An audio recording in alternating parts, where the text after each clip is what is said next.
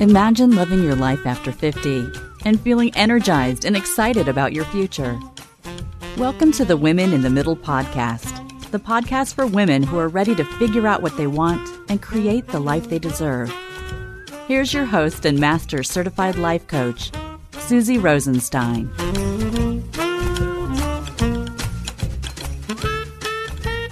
Hey there, today we're diving into what it's like to be an amazing mom in an empty nest, the good, the bad, and the ugly. Let's go. Welcome back to the podcast Women in the Middle with over 1 million downloads and counting. I'm your host, Susie Rosenstein, your master certified coach and midlife mentor, and I am so glad to be here with you again. Now, at the time of this recording, it's late spring and there's lots of empty nest and returning to the nest chat out there with the midlife moms. This week's episode is about your empty nest as a woman in the middle. We're also talking about when your nest is emptying, but not completely empty yet. And also when you're just getting used to the quiet and independence in your nest when they come home again. I pulled together a panel of amazingness to have an authentic and fun conversation about this whole empty nest thing. These 4 women are part of the Women in the Middle Academy and are in some phase of this common midlife transition. Now, let me introduce you to them. Diane is from Ontario, Canada, and is the mom of 3 20-something children. Her eldest has been launched. He started a full-time job across the country, and her other son and daughter are attending university in a different city. Diane has worked hard to intentionally dream up her best empty nest. Suzanne is also from Ontario, Canada. She's married, has 2 daughters, 24 and 27, and they both live a plane ride away. She has 2 dogs, loves the outdoors, and rode horses throughout her childhood. She joined the academy to help her figure out who she is now that the girls have left. Good idea, right? She loves to bake, travel, and spend time with close friends, and is determined to start her own business to have more flexibility and love what she does. Kathy is from New York. She's been married for 24 years and has 2 daughters, ages 17 and 19, and an adult stepson who has 2 young boys, her grandsons. She's been a school administrator in a school for children with special needs for 12 years and has been an educator in the New York City schools for 28 years. And then there's Laura. She's from Arizona and has been married for 25 years. She has 2 boys, 19 and 21. She's worked part-time as a project manager for 22 years for a local health club and enjoys traveling, pickleball, gardening, volunteering, and reading.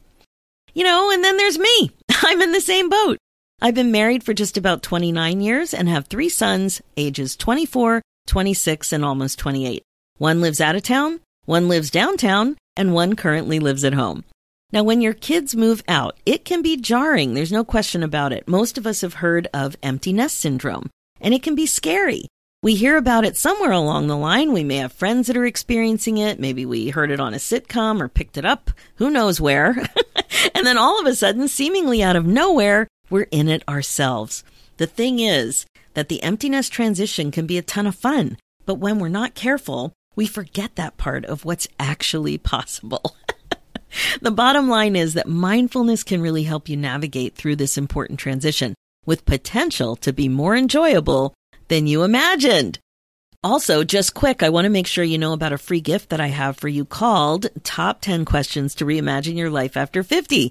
It's a perfect little free guide for the empty nest phase. So if you're feeling a little stuck or a little confused about what you want, or maybe you're drawing a big giant blank about what you want to do with your life or your business, I don't mean to laugh, but sometimes it's funny how blank and confused we can get. Maybe you just know you're meant for more, but don't know how to get there. Or perhaps you're starting to get a little concerned about your lack of work-life balance or maybe lack of self-care. I mean, for me, when I was stuck like this and really could have used a guide, I was feeling very, very confused and scared. So these 10 questions help you get clear about what you really want so you can begin to reimagine your life going forward. I think you'll find that using these questions to get out of your head a little bit will really help get you going again. So head over to www.susierosenstein.com/10 questions. Okay, my amazing friend, I know you're going to get a lot from this interview, so please enjoy. Welcome to another really fun episode this week. This week, we're going to talk about everybody's favorite topic, empty nest. What's going on in your empty nest? What the highs, the lows, all the things. And I put together an amazing panel of women in the middle to talk about what's going on in their empty nest, the highs, the lows, the good, the bad, and the ugly, everything. We're going to really talk about what's going on, and I can't wait. So let's start by introducing everybody. Just tell us a little bit about who you are, how old you are, and what is going on in your nest. So Diane, why don't you get us started? Thanks, Susie. Hi, I'm Diane. I'm 58 years old and I have 3 children. My oldest is 23. He actually has graduated from university and he's moved across the country to start his first adult job. And I have 2 more children. My second born son just finished 3rd year university and my daughter just finished her 1st year of university. There you go. Oh, and you know what else is fun? Where you're from. So where are you from, Diane? And I'm from Toronto. We actually live not too far from each other. And this summer, we're going to go for a walk. Absolutely. For sure. And Suzanne, how about you? I'm Suzanne and I'm 59 years old and I have 2 daughters. One that's 23 years old and she is in university, law school, and she went across the border to New York City. My other daughter is 27 and she went across the country and she is working in a full-time job in her dream job. So I am no kids at home, just 2 dogs. And you're also in Canada? Also in Canada, just west of Toronto. Wow, we have Canadians representing tonight. Mm-hmm. And well, I'll introduce myself just for a second, just to keep the Canadians together. So as you all know, I'm Susie and I've got 3 boys in their 20s, 24, 26, and 27, almost 28. And they're not all finished school. One is finishing some graduate stuff. The other 2 are finished for now. They're working, but I have one at home right now, one out of town, and one downtown. So, and a big dog, as we know, keeping me very busy. Okay. Kathy, how about you? Hi, so my name is Kathy, and I live on Long Island in New York, and I have 2 daughters. One is 19. She's just finishing up her 2nd year in college, and she's dorming, but she's only 2.6 miles from our home. And then my second daughter is just graduating high school. She's finishing up high school. So that's where I am right now. So you've got one still at home. One still at home, on her way out. And yours didn't go that far away. No. Well, anyway. Yeah. So my younger daughter is actually she's going to be doing a gap year. So she's doing 1 semester up in New Hampshire and then her 2nd semester in Peru. So the nerve of them going away, like really far away. I know. Oh my gosh. All right. Awesome. And Laura. Hi, I'm Laura. I'm 56 and I live in Arizona and I have 2 boys, a 19-year-old who just finished his freshman year and ironically, who I just moved home 3 hours ago. So I did that earlier today. I thought how appropriate. So he's back in completely unpacked and back in the house and on the couch watching TV. And then I have a almost 21-year-old. He'll be 21 in 2 weeks. He just finished his junior year and he'll be moving back early next week. So this summer I will have a full house with both of the boys home. Wow. That is really, that is what happens. You know, they leave, they come back. It's the empty nest. It's the emptying nest and it's the filling up again nest until they're finally out. So what happens now for a while is a lot of kitchen mess. Yes. Okay. So I thought I'd start with a definition of empty nest syndrome because we certainly hear that a lot.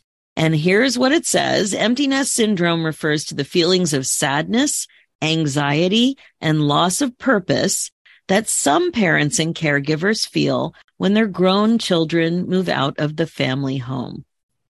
So they're not talking about all the fun stuff that can happen once there's an empty nest, but the syndrome part of the definition is the heaviness, the sadness, the anxiety, and loss of purpose.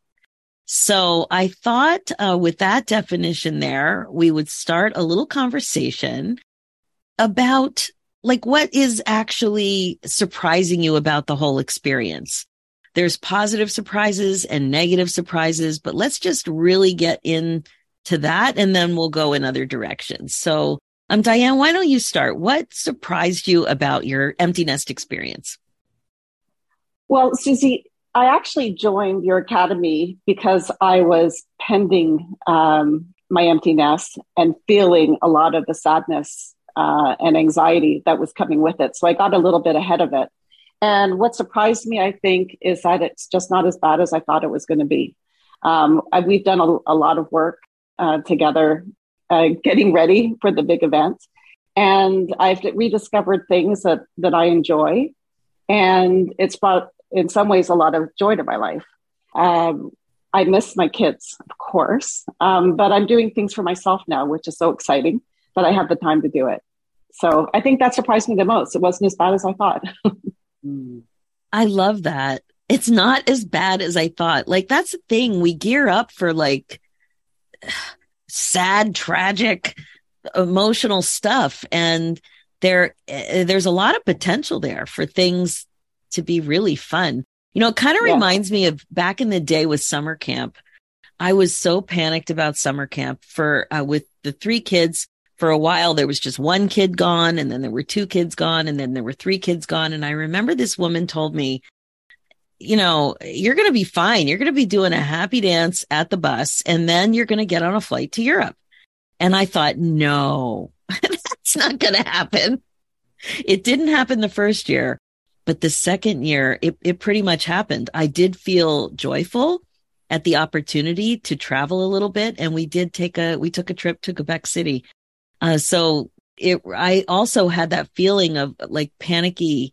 For me, it was like a panicky kind of feeling of them being far away and not being really connected, even though there's so many ways to connect. And then within a year, I had adjusted to it and I was starting to see the upside. Does anybody else want to comment on the surprise? Laura? I agree with Diane. I think I was the same way in that I was a little sad and mopey initially, but I too joined a couple of years ago to sort of get ahead of this, knowing that like, what's going to happen next? I've been raising kids for 20 years. And I would say that was very surprising too, is that how quickly I was able to rebound and actually was very excited to all this work I'd done in the academy to find out the things that I wanted to do next in my next chapter. I now realized I had a lot of time to do all these things. And I was really much more excited and hopeful. And that really surprising. And how quiet it was in the house. Oh, yeah. It's really quiet. That was actually very surprising. I don't know why, but you know, I've had 2 boys for 20 years. And so I found that actually kind of, you know, a change, but nice. I love this idea that both of you were really thinking, how can I get ahead of it? Like you saw it coming and you wanted to be really proactive. That's awesome. Okay, Suzanne, how'd it go for you? Yeah, I wasn't proactive. So it happened to me and I was very sad. And I was trying to figure out, all of a sudden I was, you know, it was quiet. It was me, my husband, but I was thinking, okay, they're gone. They're doing their thing. I'm not really mom and I'm not mom in the same way anymore. So who am I? Who is Suzanne? Because I'm not walking through the door now having someone say, hi, Mom, how was your day? Or Mom, I did this. You know, you always hear Mom. So now I'm Suzanne, and I really didn't know who Suzanne was now after 20 odd years of being mom. And that's when I joined the academy, was to try and sort through that and find out who I was and what I wanted to do with my life. And I also remember my one daughter said to me, are you going to be okay, Mom, when I go? And that really spurred me on as well, because I didn't want my girls to be worrying about me. It's my responsibility to be happy.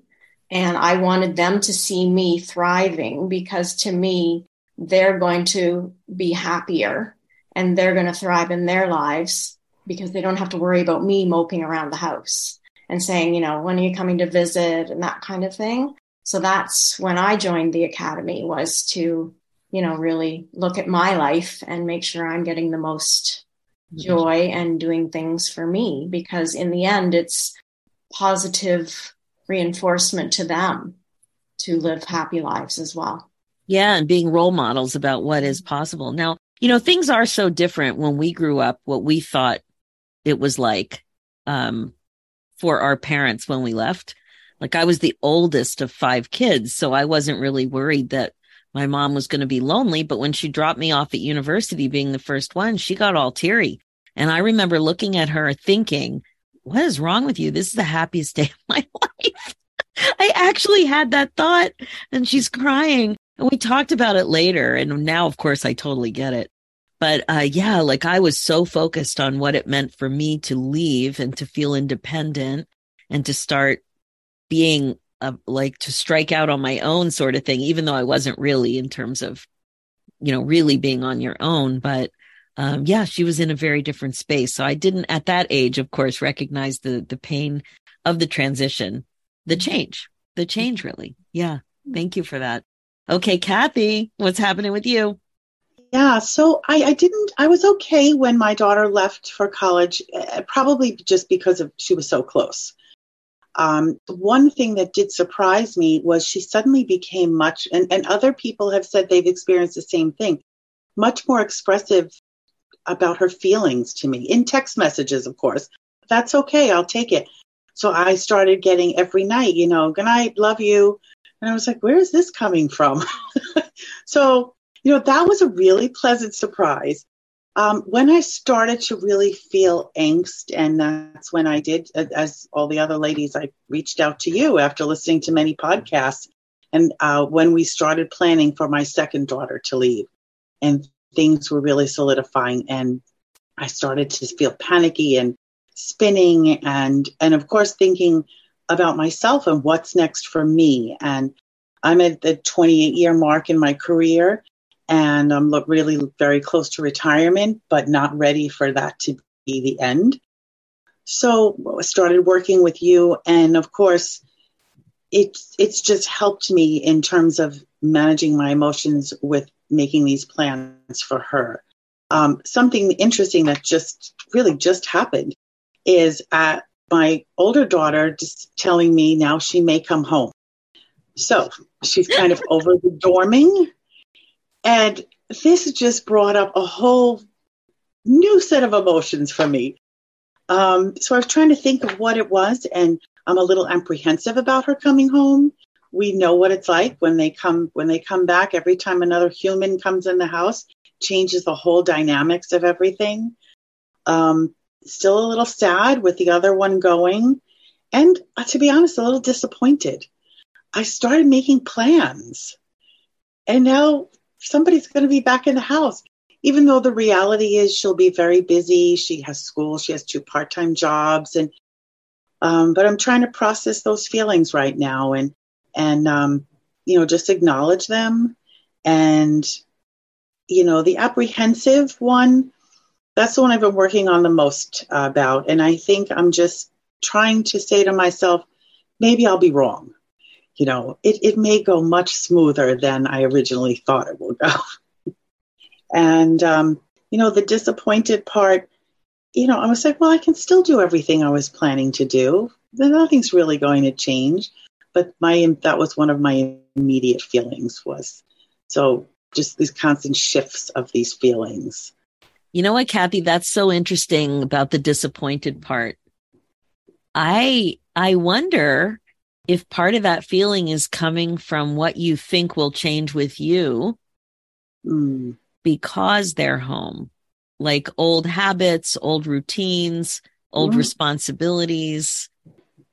What do you think? Yeah, I think 100%. All of a sudden there'll be someone else in the house just vying for my attention and my time. And I want to give her my attention and my time. I'm not going to just close the office door and say, I'm done being mommy. That doesn't happen. So, I think, and then, me being me, I'll probably then be disappointed if she's not around that much. I'll say, well, where is she? She's living here, but now I never see her. Well, it's a whole new set of rules and expectations, rules and expectations to sort out. And, There's that. And then there's, I think, really appreciating that things don't have to be the way they were before. You could be much more intentional. So, for example, if you had some plans or you didn't want to make dinner because you haven't been making dinner the same way as you used to make dinner, you still don't have to. Like, are you okay with saying you're on your own for dinner tonight? Or are you okay seeing an empty Saturday and having your own plans, knowing that they may not have plans? It's just really figuring out, what do I want?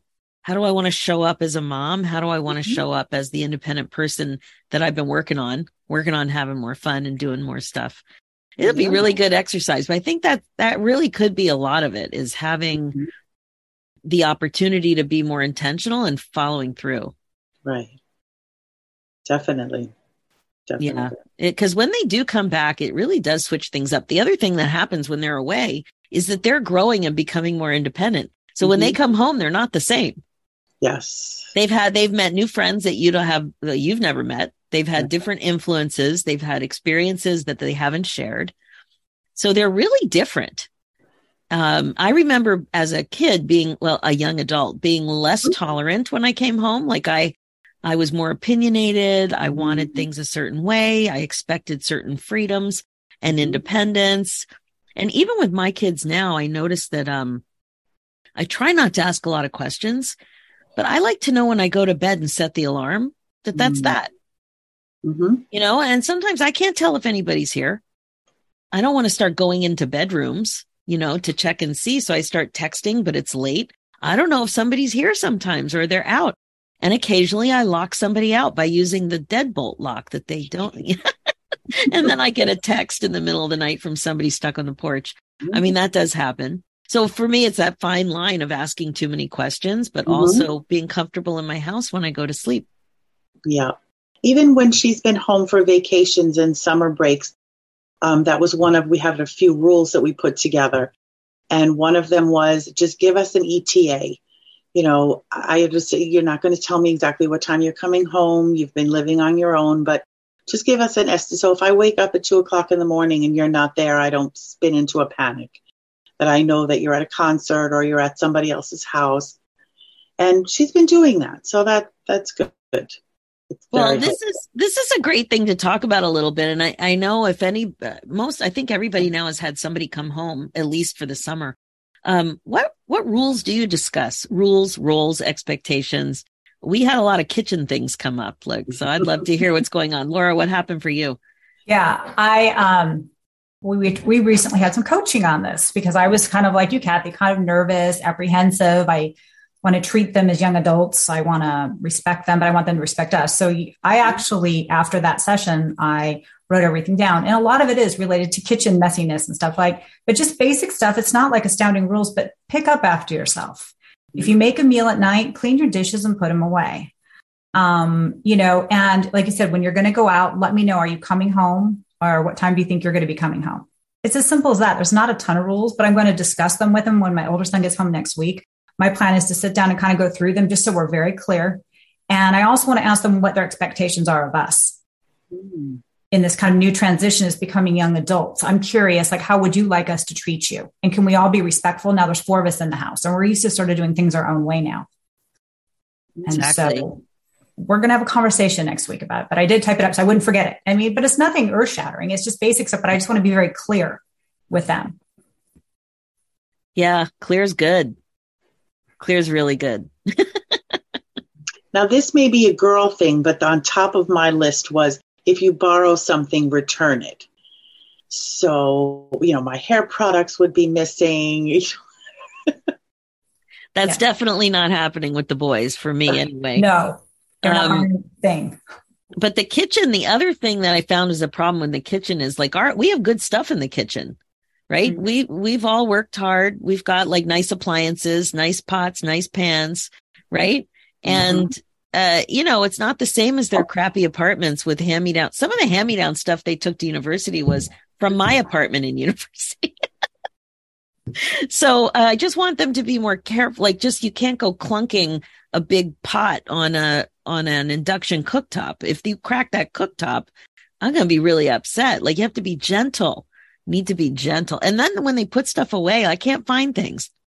I don't know. I can never find my coffee frother, like that little handheld thingy. I don't know where they put it, but it's never in the same place. And the kitchen scissors, I never know where they are. I don't know. Well, at least they're putting them away, but I can never find them. So Suzanne, you were going to say something?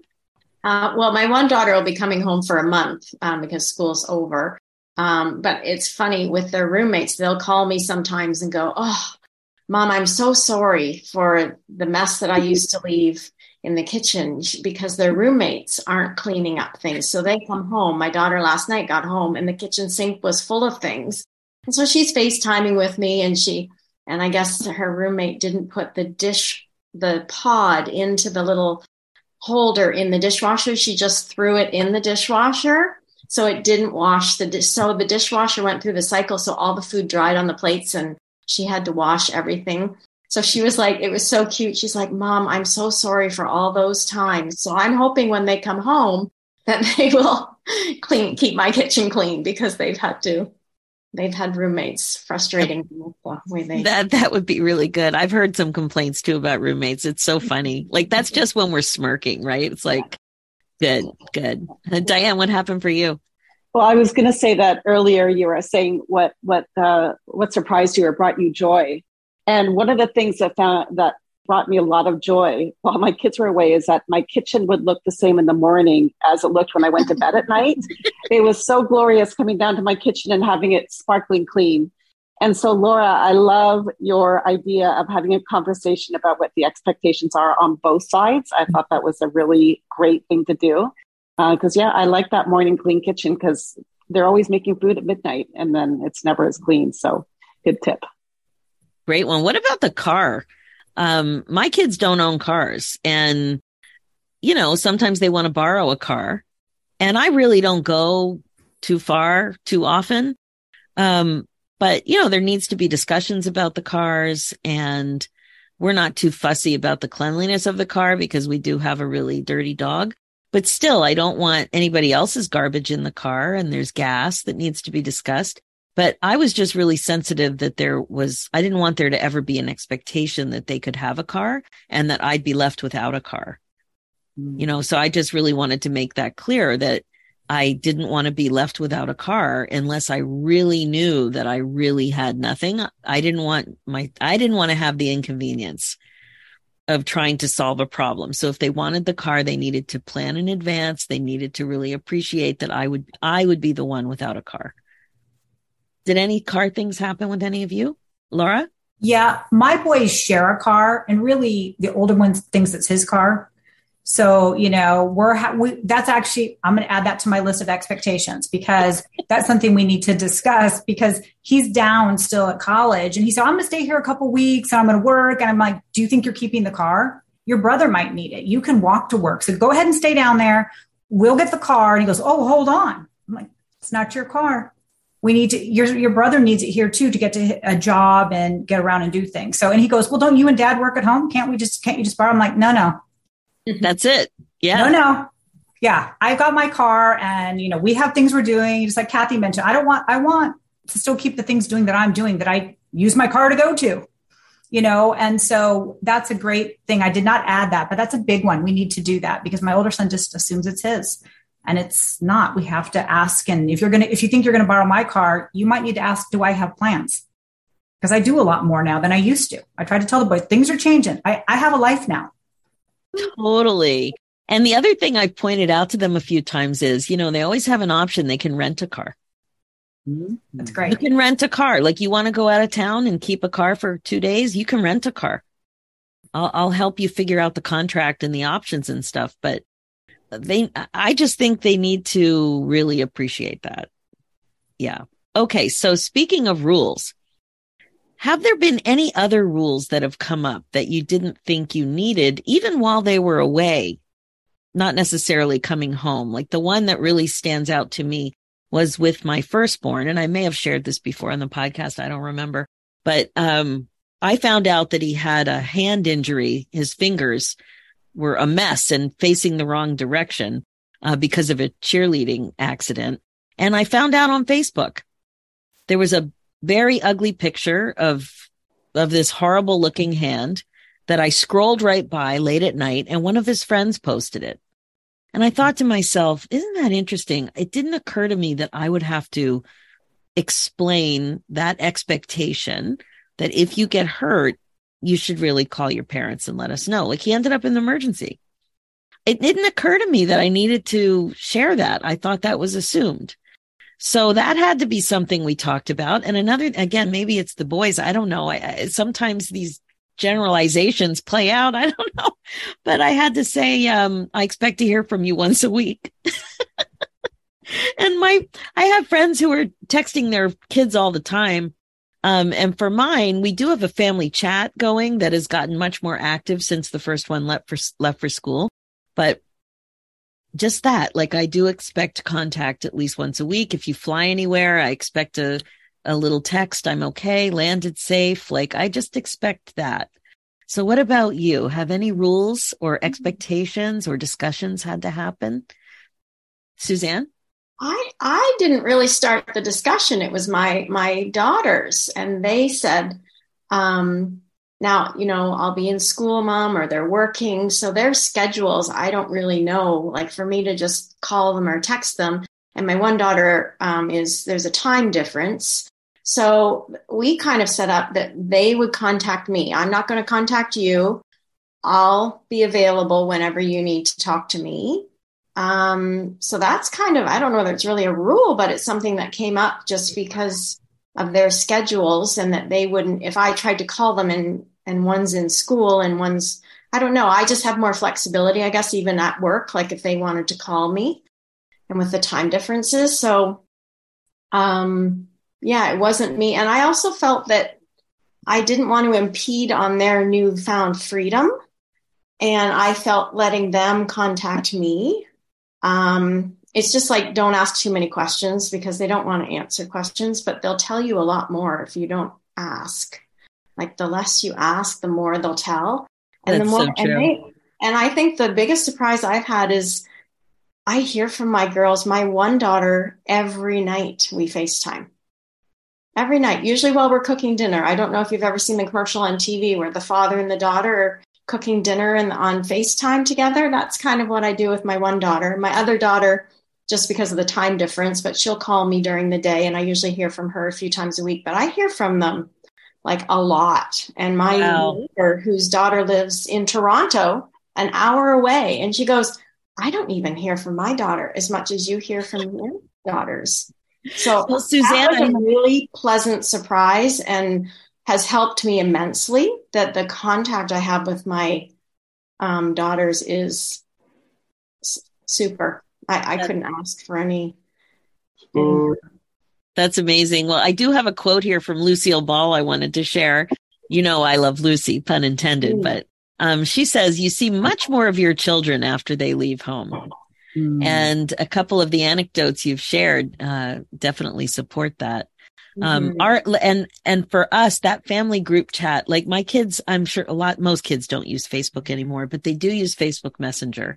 And we have an ongoing family chat, and it's pretty active. And I'm very grateful for that.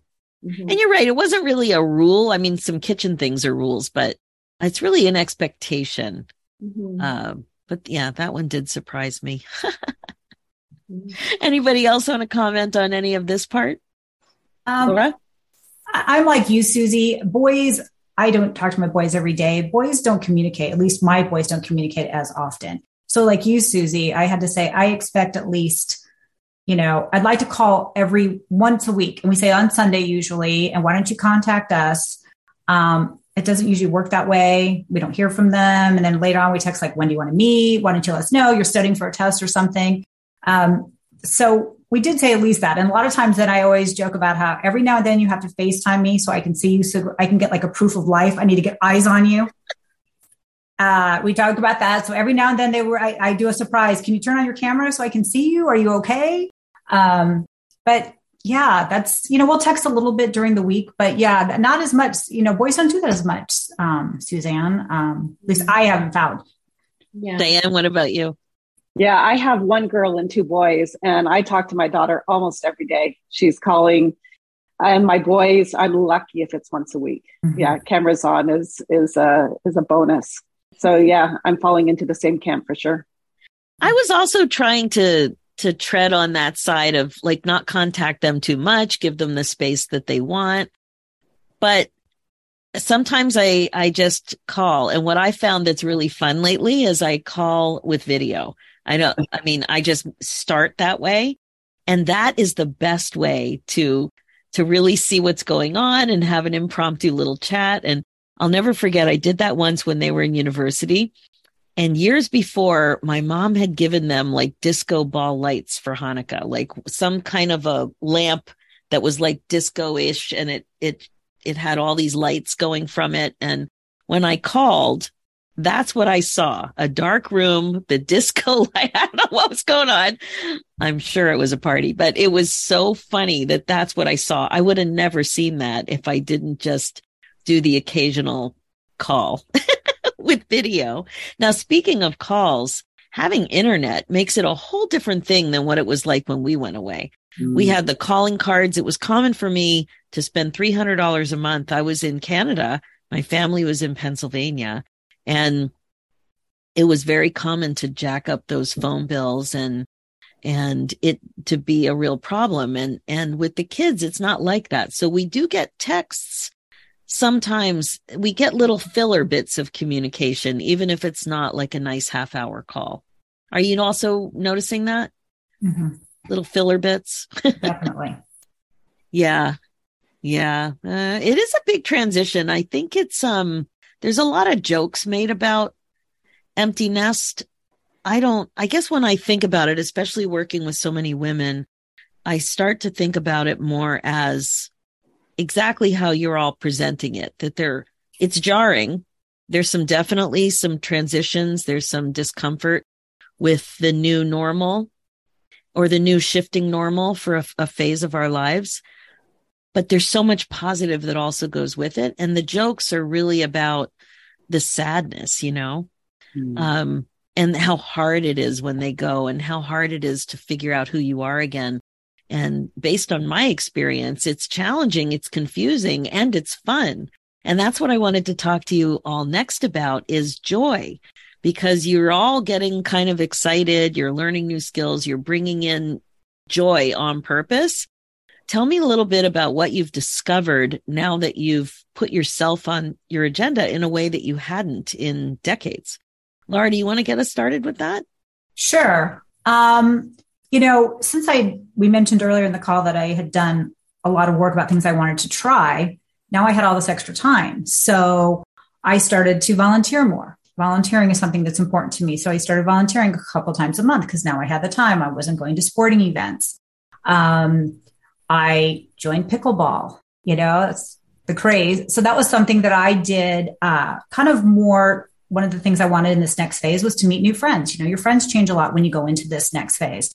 And friendships change. So I wanted to meet a whole group of different people. So I've really gotten into pickleball, and it's some exercise, sure, and it's fun. But I would say the social aspect for me has been the most fun. I'm just meeting all kinds of people and going out. I'm doing a lot more reading in my quiet nest now that it's quiet. It was weird at the beginning, and a little awkward for me, but I remembered I love reading. And now it's so quiet, I read so much more. Wow. So I do that. I've been doing gardening. I work out a lot. We go out a lot. Like even tonight we have plans with friends. My younger son, who's home now, he said, wait, you aren't going to be home tonight for dinner because I'm home? And I'm like, honey, sorry, we already had plans tonight and tomorrow. Maybe we can go out on Saturday. And he's like, really? And so just like our social life and doing more things, it's been great. That's amazing. And it does take a little bit of intention, and you do have to ramp up because really our lives were so different when we're entertained and busy with everybody else's schedule. Mm-hmm. Yeah. Kathy, what about you? Yeah, I agree, Laura, 100%. I've reestablished some old friendships, and we were all sort of in the same stages, so we didn't have a lot of time for each other. And now even while we're out at dinner or doing something, we calendar our next date together. Which was unheard of a couple of years ago. Years could go by before we saw each other. And kind of putting myself out there also to make some new and different friends. Even this group, just putting yourself out there. And I hadn't done that for a long time. So, and I'm working hard on finding something that I can be passionate about. It's still an issue for me, but.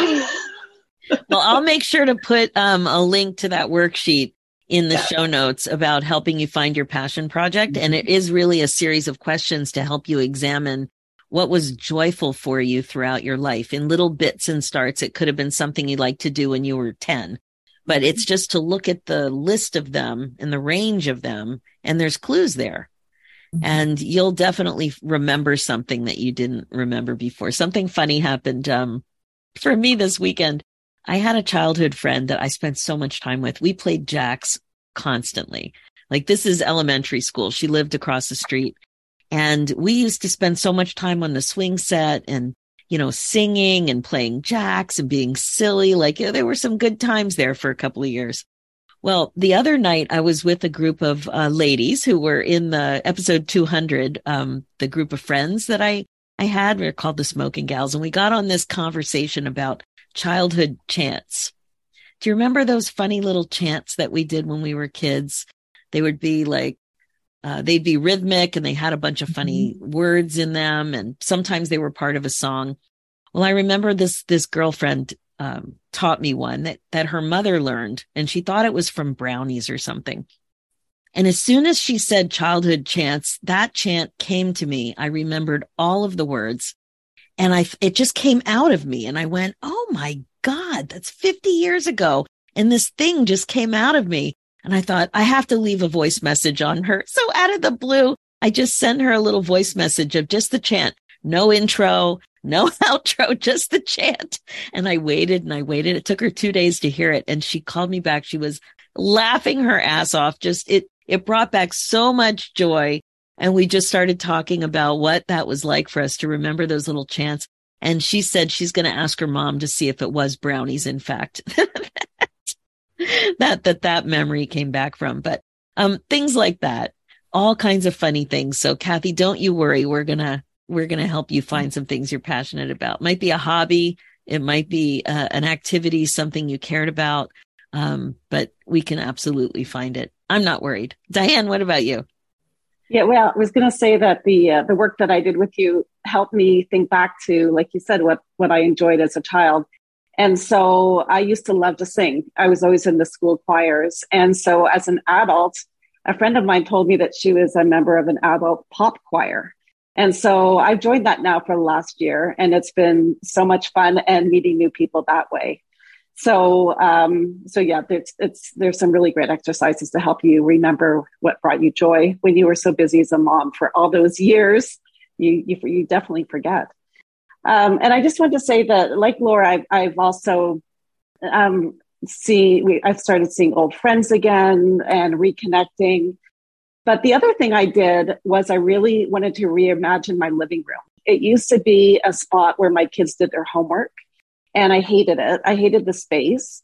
And so once they moved out, I actually changed the entire living room. I've always wanted a fireplace. I had a fireplace installed. And it's a completely different space now that I just love. And that really, really helped me. And the other thing I did that I recommend is, once your kids leave, bring people in to do a deep clean of your house, because I did that. I had people in all day. It's like I moved into a brand new place. And so these are the things that have really made me happy. Now they're back home for the summer. We'll see how long it lasts, but it was great while it lasted. Oh my gosh. I don't think I remember you talking about the deep clean. That is an amazing idea. I mean, like, we're all thinking about that area that we know is particularly disgusting. Also, that reminds me, there was an episode, I'll put it in the show notes, that I did with a designer about reimagining your house after the kids leave. And it's exactly what you did. It's like, actually, this corner of the house that I'm in is reimagined. It's got the best window, and now I'm in it, and it was completely underused. They used to play games back here, but this is the best thing. That's how we also ended up with Nico the Noof. When I turned 50, I was thinking about that sort of thing. What did I really want? I didn't want to regret? What did I want more of in my life? And because we grew up with St. Bernards when I was a kid, I remembered that so fondly, and I wanted that big dog experience to share with my family. Now, I'm not playing jacks right now, but I'm tap dancing again. And I was there last night looking like a fool. But let me tell you, I don't look like a fool, but it's so hard. You got to really focus. And it's very complicated, and I don't want to fall down, of course, but it is really fun. And I didn't even remember that I liked tap dancing. I only tapped for a year or two, I think when I was 12, 13 or 13, 14, but a friend on Facebook reminded me that we did it together. And then I started thinking about it, and I thought, you know what? I really like that. I really like that. I'll do that again. So I love that you've been able to really think through some of this stuff, but it doesn't come naturally. We've been just not making time for it for a long time. And this idea that you don't have time to read, or that the house isn't quiet enough, or maybe you don't have a good spot, or that as soon as you read, you fall asleep. That's what happens to me. But this idea that we used to love reading, we loved scholastic books. We loved the book fairs. We loved reading. And it really goes away for a lot of people. And that's something that's been very common. I've heard so many women talk about not having enough time to read. And it's probably why Audible is so popular. Because we love multitasking more than we love just stopping. Because you can't multitask when you're reading. Mm-hmm. You can't. So how would you say that the mindfulness work here in the Academy has helped you with the transition? Kathy. I think just really being more aware of the thoughts and feelings pattern, and then identifying a circumstance. I mean, that's been huge for me, to take out all the judgment and all the opinions, and it's just, this is a fact, and realizing that it's just a thought, and I can change the way I'm thinking about it. And I've certainly applied that to work in many situations. And I think the other thing that's been really powerful for me is the thought ladder, and just thinking I don't have to go from the bottom of the ladder to the top of the ladder. That may take a little while to get to the good point, but there's these little thoughts that I can have along the way, and that's still progress. Oh, I'm glad you brought that up, because, that's why a lot of people can get so easily turned off with this idea that it's only a thought. And it's not that we're minimizing that it's a thought, but it's a thought means that it's optional, and you don't have to think that way if you don't want to. It's not like you should just wiggle your nose like Bewitched and be on to a happy thought. It's not all about a happy thought. It's just really understanding that you have the power to think another way if you want to. And that's where your power is. Like, that's empowering. Sometimes it's very appropriate to think something that creates a negative feeling or a negative emotion or something sad or something angry. That's all okay. But to know that you can think about things differently, and that not everybody in a room thinks the same. So it's not just that you can think about something differently, but it's also an appreciation that people can think about things differently. There can be 10 thoughts about the same thing. And it's interesting, but just appreciating that really changes the way you show up. So, I'm really glad that those fundamental mindfulness concepts and strategies are really, really helpful. Mm-hmm. Suzanne? I agree with Kathy. I would add to that, for me, self-care. Before I started, I always, I say, a spa day or getting your nails done or whatever. And self-care is just so much more. Even just, talking about taking that time to read, or, saying no to things so you can do something else. Like, just, there's so much more to self-care that I think has just been so helpful for me, to slow down and just really be in the present moment, which I wasn't good at before. And I mean, I'm not, still working away at it, but I'm much more aware of that now. And that's been really, really helpful for me. Well, that's so good. It's hard to be in the present moment if you're not slowing down on occasion. Mm-hmm. That's really true. Laura? Yeah, I would say just drawing the connection, like Kathy said, between my thoughts and my feelings and being so much more aware of that, it's really changed my whole outlook. And my husband will say this, and even my kids notice it. Like I always thought I was kind of positive until I started doing this work. But I like to be happy and joyful and be positive. I find now that I catch myself and I'm able to change my thoughts. So I show up so much differently, and I'm much more hopeful. I'm very positive. And a lot of people have really noticed the change. And I think that's all because I'm so much more cognizant of the thoughts I'm thinking to shape how I show up. Wow. What do people say? Like, what context does it come up in? Well, the person who says it the most is probably my husband. And, he sees it the most. And, he'll say, he said, do you need me to go on the podcast and tell them what I see about you? I said, no, this is not for you. But he said, you're just so much more positive instead of maybe being critical with a critical eye, like picking at things. And like you see something and picking kind of out the negative. I almost never do that anymore because I don't like the way that would make me feel. I want to be positive. So now I'm looking for the positive things because I want to feel good about it. So he said, just that alone is completely shaped how you talk about things, show up, your positive nature. You seem happier. You're much more pleasant to be around. I mean, I don't know how bad I was before. I don't think I was that horrible, but he just said, he just noticed like a tremendous change, which is great. So that's what he notices. I'm just much more hopeful and happy and positive. Wow. That is something. Yeah. And I'm not that surprised. I'm so pleased that the work is making such a huge impact in your lives as it did with me too. Like, such big impact. One of the big things that I really learned was thinking about this phase of life with young adults differently. And if you're not careful, it's very easy to get sucked into the idea that our relationships with our kids are over. Like that phase is over.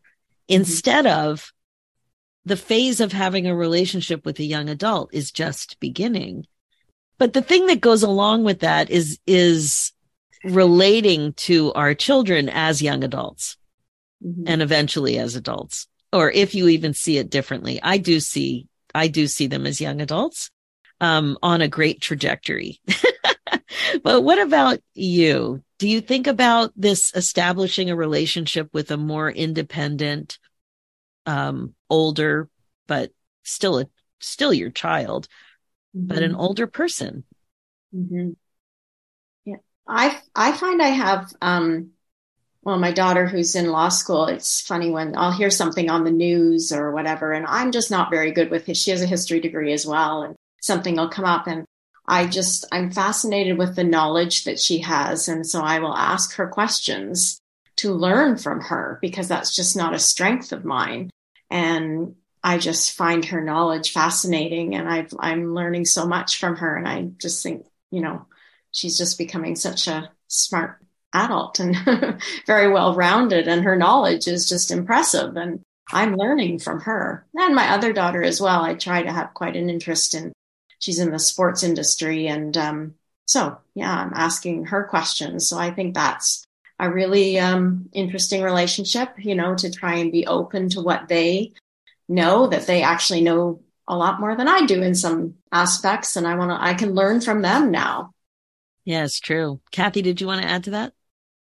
No, I definitely agree. My daughter is, I'm in education, and my daughter is also studying education, which didn't really thrill me at first. I had to adjust to it. But, some of the conversations that we've had, and I just kind of look at her in a little bit of awe, like, wow, that's pretty insightful. And she works right now with children with special needs. So she's also not just in school. She has some hands-on experience. Or she'll ask me questions about things, but really thoughtful questions. So not just coming home and complaining about, oh, this kid was a pain in the neck and he kicked me, but really like she'll say, well, why do you think he would do something like that? And do you have any ideas of strategies that I might be able to use with this particular student? And I'm pretty impressed. So it's nice to see that growth. That's awesome. Laura, did you want to say something? Oh, I guess I'm kind of at the beginning of this. I realize like we're in a transition phase, and that's, well, I guess one of my goals for the summer is that kind of trying to learn what is that new, they are young adults, but they're still young. They're 20 and, 21 and 19, but kind of just trying to find what does that look like? I don't know yet. And so that's some of my goals this summer is to kind of try to transition and treat them like young adults and maybe start to work on that transition into the mother who's on you about your homework and your chores. And we're kind of past that. So I'm more curious about what this next phase will be like and kind of interested to see how it will unfold. And I think it'll be a test this summer to see how it goes. Oh, yeah, that's for sure. And Diane, how about you? Well, I'd say that the transition that I've seen is that it's gone away from telling them what to do and having more of a conversation about what do they want to do. So when my oldest was thinking about moving across the country for a job, he's like, well, what do you think? I'm like, okay, well, what could go wrong? You're interested in the job. It's a great new start. But what do you think? Like, what are your pros and cons? And he actually went away. He did a pros and cons list and we discussed it. I know, I couldn't believe it, black and white. And then my daughter was thinking about changing her degree, her major. And I said, okay, so why are you thinking about that? And what do you think the benefits are? And they're just completely different conversations. And it's really great. It's really great to have these conversations with adults now. And there's, there's not the fighting there used to be in high school. And it's a nice new relationship that you can really enjoy. They're more like friends in a way than they are your kids. Yeah. And they do still come for some advice. Like there's still some areas of life that they're not ready to lead on. There's some financial things that come up. There's some career stuff that comes up. Another fun thing that I've seen is when they're developing not just their own hobbies and passions, because as parents, we've seen those over the years and they haven't not paid attention to them for 30 years like us. But to see how they're managing their time to incorporate the stuff that they love. And I love watching that. One of my kids has a new hobby right now, and it is being an aquarium enthusiast like his parents. And it's been so much fun actually, I got a few texts while we were talking, a big update in his tank. And we had purchased some little shrimp recently. We have quite a big tank and they disappeared immediately. And I thought, oh my God, did the big fish eat them? Did I just feed sushi to my fish unknowingly? And then I came down, for some reason, it was 2 a.m. and I was walking around the house and I thought, I'm just going to go check. Maybe they're up at night, those shrimp, because we hadn't seen them in 2 weeks. I was feeling very sad. And I just snuck in, I was quiet not to disturb any of the bigger fish. And I looked in there and I thought I saw them. And then I took my iPhone and I put a flashlight on and I saw the shrimp. Well, don't you know, I had to make a post in the middle of the night. And there was a lot of excitement that I had spotted the shrimp. So watching just how they're incorporating fitness and how they're maintaining their friends who now everybody lives all over the place. One of the things that has given me a lot of comfort over the years is that we tend to know a lot of their friends. One thing we did is we had a pool table in the basement, and I found that the pool table was a great way to meet their friends because not everybody has a pool table and it brings people to your house. And that has really helped. And I just know that even with university, because they were doing cheerleading, there were some competitions. It meant that we were able to meet some of their friends there too. And knowing their friends was always really helpful. If there was any opportunity for me to get a phone number in my phone, I enjoyed that. Like a roommate's phone number, I always wanted, just in case there was some reason that I needed to get in touch with somebody, I would have a way. And I'm wondering how that is playing out for you. Do you know their friends now? Are you able to have a sense of who they're hanging out with at all? Does it bother you? Are you able to invite them to your homes? Anything like that? I loved getting a phone number in my phone. Laura? Yeah. One of the things both my husband and I did when our kids were freshmen in college, we invited because both of my kids went in with completely new roommates. They didn't know anyone. They were all from out of town. We invited them all over when they came. So that was really nice because we live a half an hour from where the boys are. So, but they came over, we had a pool party, we met the parents or went out to dinner. So that was even just nice, even just getting eyes on the kids because, some of the people you'll never even see if they're off in college. So even just meeting the parents and the kids initially was really great. And as a result, my sons are still friends with those boys. And I know some of their parents now because of that initial outreach that we did to sort of meet them. Now they have plenty of other friends too, but their core friends are those ones that we met at the beginning. Yeah, that's definitely something that is hard when they go away and it's far away and you don't have a real reason to meet friends. Certainly when you do go for a visit, it's always easy to take a group of the kids out to dinner or something. I remember my roommate's parents did that for me back in the day in 1981. And I'll never forget it. Diane, you want to say something? I would say just about knowing the kids. Some of the kids I've known since they were a lot younger, but then my daughter went away and made a whole group of new friends and I didn't know any of them. Mm-hmm. But then when I went to pick her up on Monday, I got to meet them and I've heard so much about them that I felt like I almost already knew them. But it was really great to meet them. So I've had a mix of both. And it can definitely be nerve-wracking at times when you're not hearing from them, but it's a great experience for them to meet new people too. So such is life. Such is life. At least we have internet.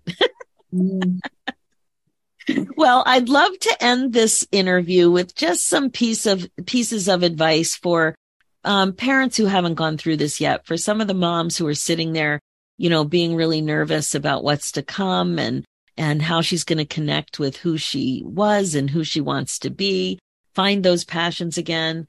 Any words of advice as those kids are getting ready to leave, or if you're just not comfortable with the fact that they've left? Laura? I would say, if you know that that's coming soon, it really helps to put in some work beforehand and do some self-reflection of some things that you're going to now have time on your hands and start thinking of interests or things that you used to like or that you'd like to try. I think that really helped me. I had this whole list of all of these things I was interested in doing in my newfound time. And I think that made me hopeful and kind of excited. And I think that's what maybe is scary when you're like, I don't know what I want to do. And now here I am. And it's been 20 years and I don't have anything to do. I think that really, really helps. And also set expectations if you have boys to how often you want them to communicate with you. Absolutely. Those are my two pieces of advice. Oh, yes. Diane. I think Laura said that really well. It's all about being intentional and thinking about how you want to spend your time. It's exciting. Your kids are excited to go away. And I want to mirror that excitement in my own life and be a role model for them. And so if you can be intentional and figure out what you want to do, what a wonderful opportunity and a great way to spend your time. So I would say the first day was tough, but the second day is easier and the third day is even better. So be intentional and plan it out, and it's going to be wonderful. So good. Suzanne, any last words? Just become the best version of yourself, which is wrapping up what both the other two ladies have said, is just work on yourself. And there's lots of things you can do and be happy, and your kids will call you. It's surprising. I think that was my biggest worry, and I'm pleasantly surprised, and they will call you and ask for advice and questions, and it happens. You just have to be there, and you're a support, and you have to have listening ears. Just like you used to tell your kids when they were little, we need to use our listening ears. The more you listen, the more they'll ask and talk to you. Oh, that's so good. Thank you. And Kathy? I love what the other ladies have said about, being a model and a role model and letting them see that, we're not in our 50s and our life is over, and kind of going through the journeys together. I like sharing the things that I'm learning with my kids, and, they're sharing with me. And it's just kind of a different mindset of looking at them. You're moving more that whole transition through life. And now we're moving more toward friends and more of a guided counselor, not so much a parent. And I'm just, enjoying the moments. That's it. Yeah, so good. And I guess my biggest piece of advice is just to really try to notice what your thoughts are about the transition. So are you able to detect any fear or dread or sadness? And just make sure that you also look for the positive things. So if you are picking up a little sadness or anxiety, are you also thinking about possibility and excitement? Are you also thinking about, it's a bit of a reinvention. Like sometimes that word sounds kind of scary, but you could become a reader again. You could become somebody who likes to play pickleball regularly. You could become somebody with a hobby who gets really good at it. You could get some tap dancing shoes and get out there again. Like you can really do anything you want, because you will have more time than you had. And sometimes it doesn't look like time on a calendar, but there are fewer things on your brain. Even making dinner a few nights a week is different than making dinner for a larger family more regularly, right? Like even that means that you've got less on your plate. No pun intended. Just with dinner. And then if you're worried about the friend thing, well, you just got to come to the academy, because I didn't expect that you were all going to say that. And it's really something that surprised me about doing this work now for 10 years was how important it was to have friends, and how important it was to really look at the friends that you have and just be honest with yourself if you're needing more, not just more friends, but maybe more depth, maybe friends who are interested in growing and changing. And so it's not that there is necessarily anything wrong with your friends, but maybe you have other needs. Maybe you haven't met anybody new in a long time. And there are more friends to be had. And in the academy, we're like-minded, like we're going through the same or very similar stuff. And you learn so much from each other, and you're inspired by each other, and you get ideas from each other. Like it's so much fun, and it surprised me, and it's been so rewarding to be able to help make it happen. So good. There's just more time. There's more time and more possibility, and I'm pretty excited about it. Sounds like you guys are too. Yes. Yes, definitely. Everybody's trying so hard not to talk over each other. We're doing a good job. But thanks, everybody. I really, really appreciate you coming on. Empty nest is something that so many of us are dealing with. And there are really good things that can happen with empty nest as well. Launching a kid is fun. It's fun supporting them, and it's fun watching the changes. So thanks so very much for being so authentic and sharing and just really providing some really good ideas and your experiences. It's been awesome. Thank you. Thank you, Susie. Thanks, Susie. Thank you, Susie. Okay, that's it for this episode. Lots of great info and perspective about all of the possibility right there in your empty nest. Like there's so much possibility. I hope you're starting to see that now by hearing some of these stories. So as you know, this podcast is all about how to love your life again after 50. It's really all about coaching you to be more intentional and to incorporate mindfulness into your life as a regular practice. And mindfulness is the key ingredient to regret-proofing your life. And I think you heard from the women in the panel today that mindfulness doesn't have to be all woo, and it doesn't need to be like intense and something that's hard to do.